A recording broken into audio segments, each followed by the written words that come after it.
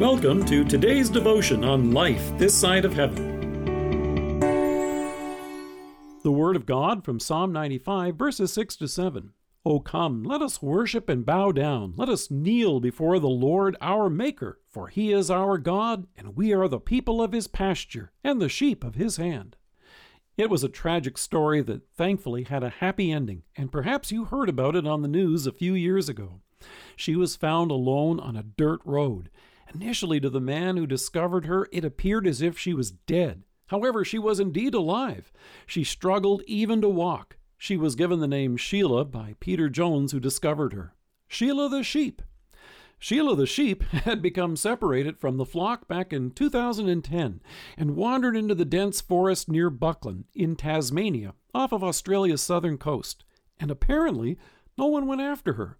But before I tell you more, consider what a blessing it is for you and me to be considered a part of our Lord's flock.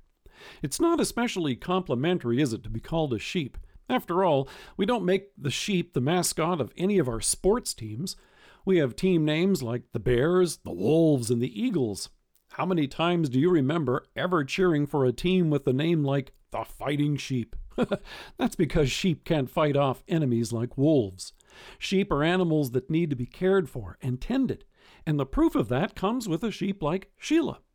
Sheep get lost. They get filthy.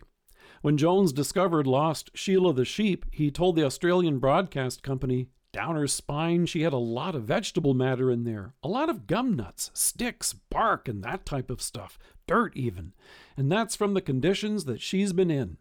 When you and I wander off, we fall into sin, filth, guilt, and shame. Sheep also become easy targets for predators, and that's also true for you and me. Peter reminds us, be self-controlled and alert. Your enemy, the devil, prowls around like a roaring lion looking for someone to devour.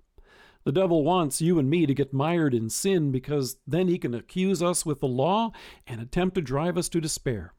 When Sheila the sheep was discovered, she could barely stand. She had to have almost 45 pounds of filthy wool sheared from her. Now, think that's a unique case? Think again. Another lost sheep, dubbed Chris, was discovered in 2015, not far from Australia's capital, Canberra. It was estimated that he had 7 years of growth, and it was double his weight. Unlike Mary's little lamb from the nursery rhyme, its fleece was not as white as snow. It was carrying such a heavy burden that animal welfare experts were afraid that it wouldn't survive. When its filthy fleece was removed, it weighed a record 89 pounds.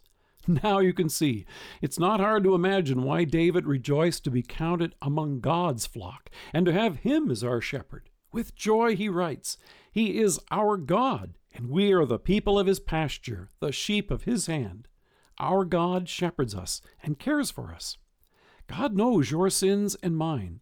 He knows how we've wandered, but in love, He didn't just happen to stumble upon us. We are people of His pasture. God has not abandoned us.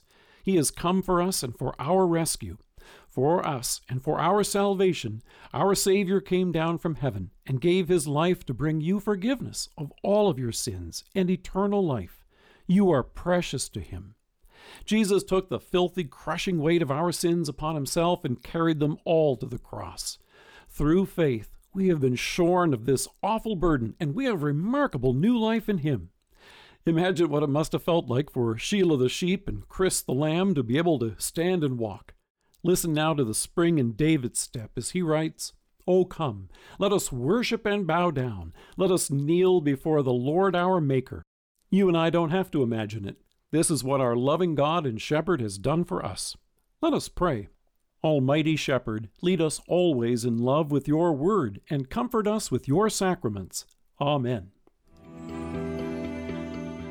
Thank you for joining us. If you're listening to us by podcast or on Alexa, we invite you to browse the resources that are available on our site at lifethissideofheaven.org.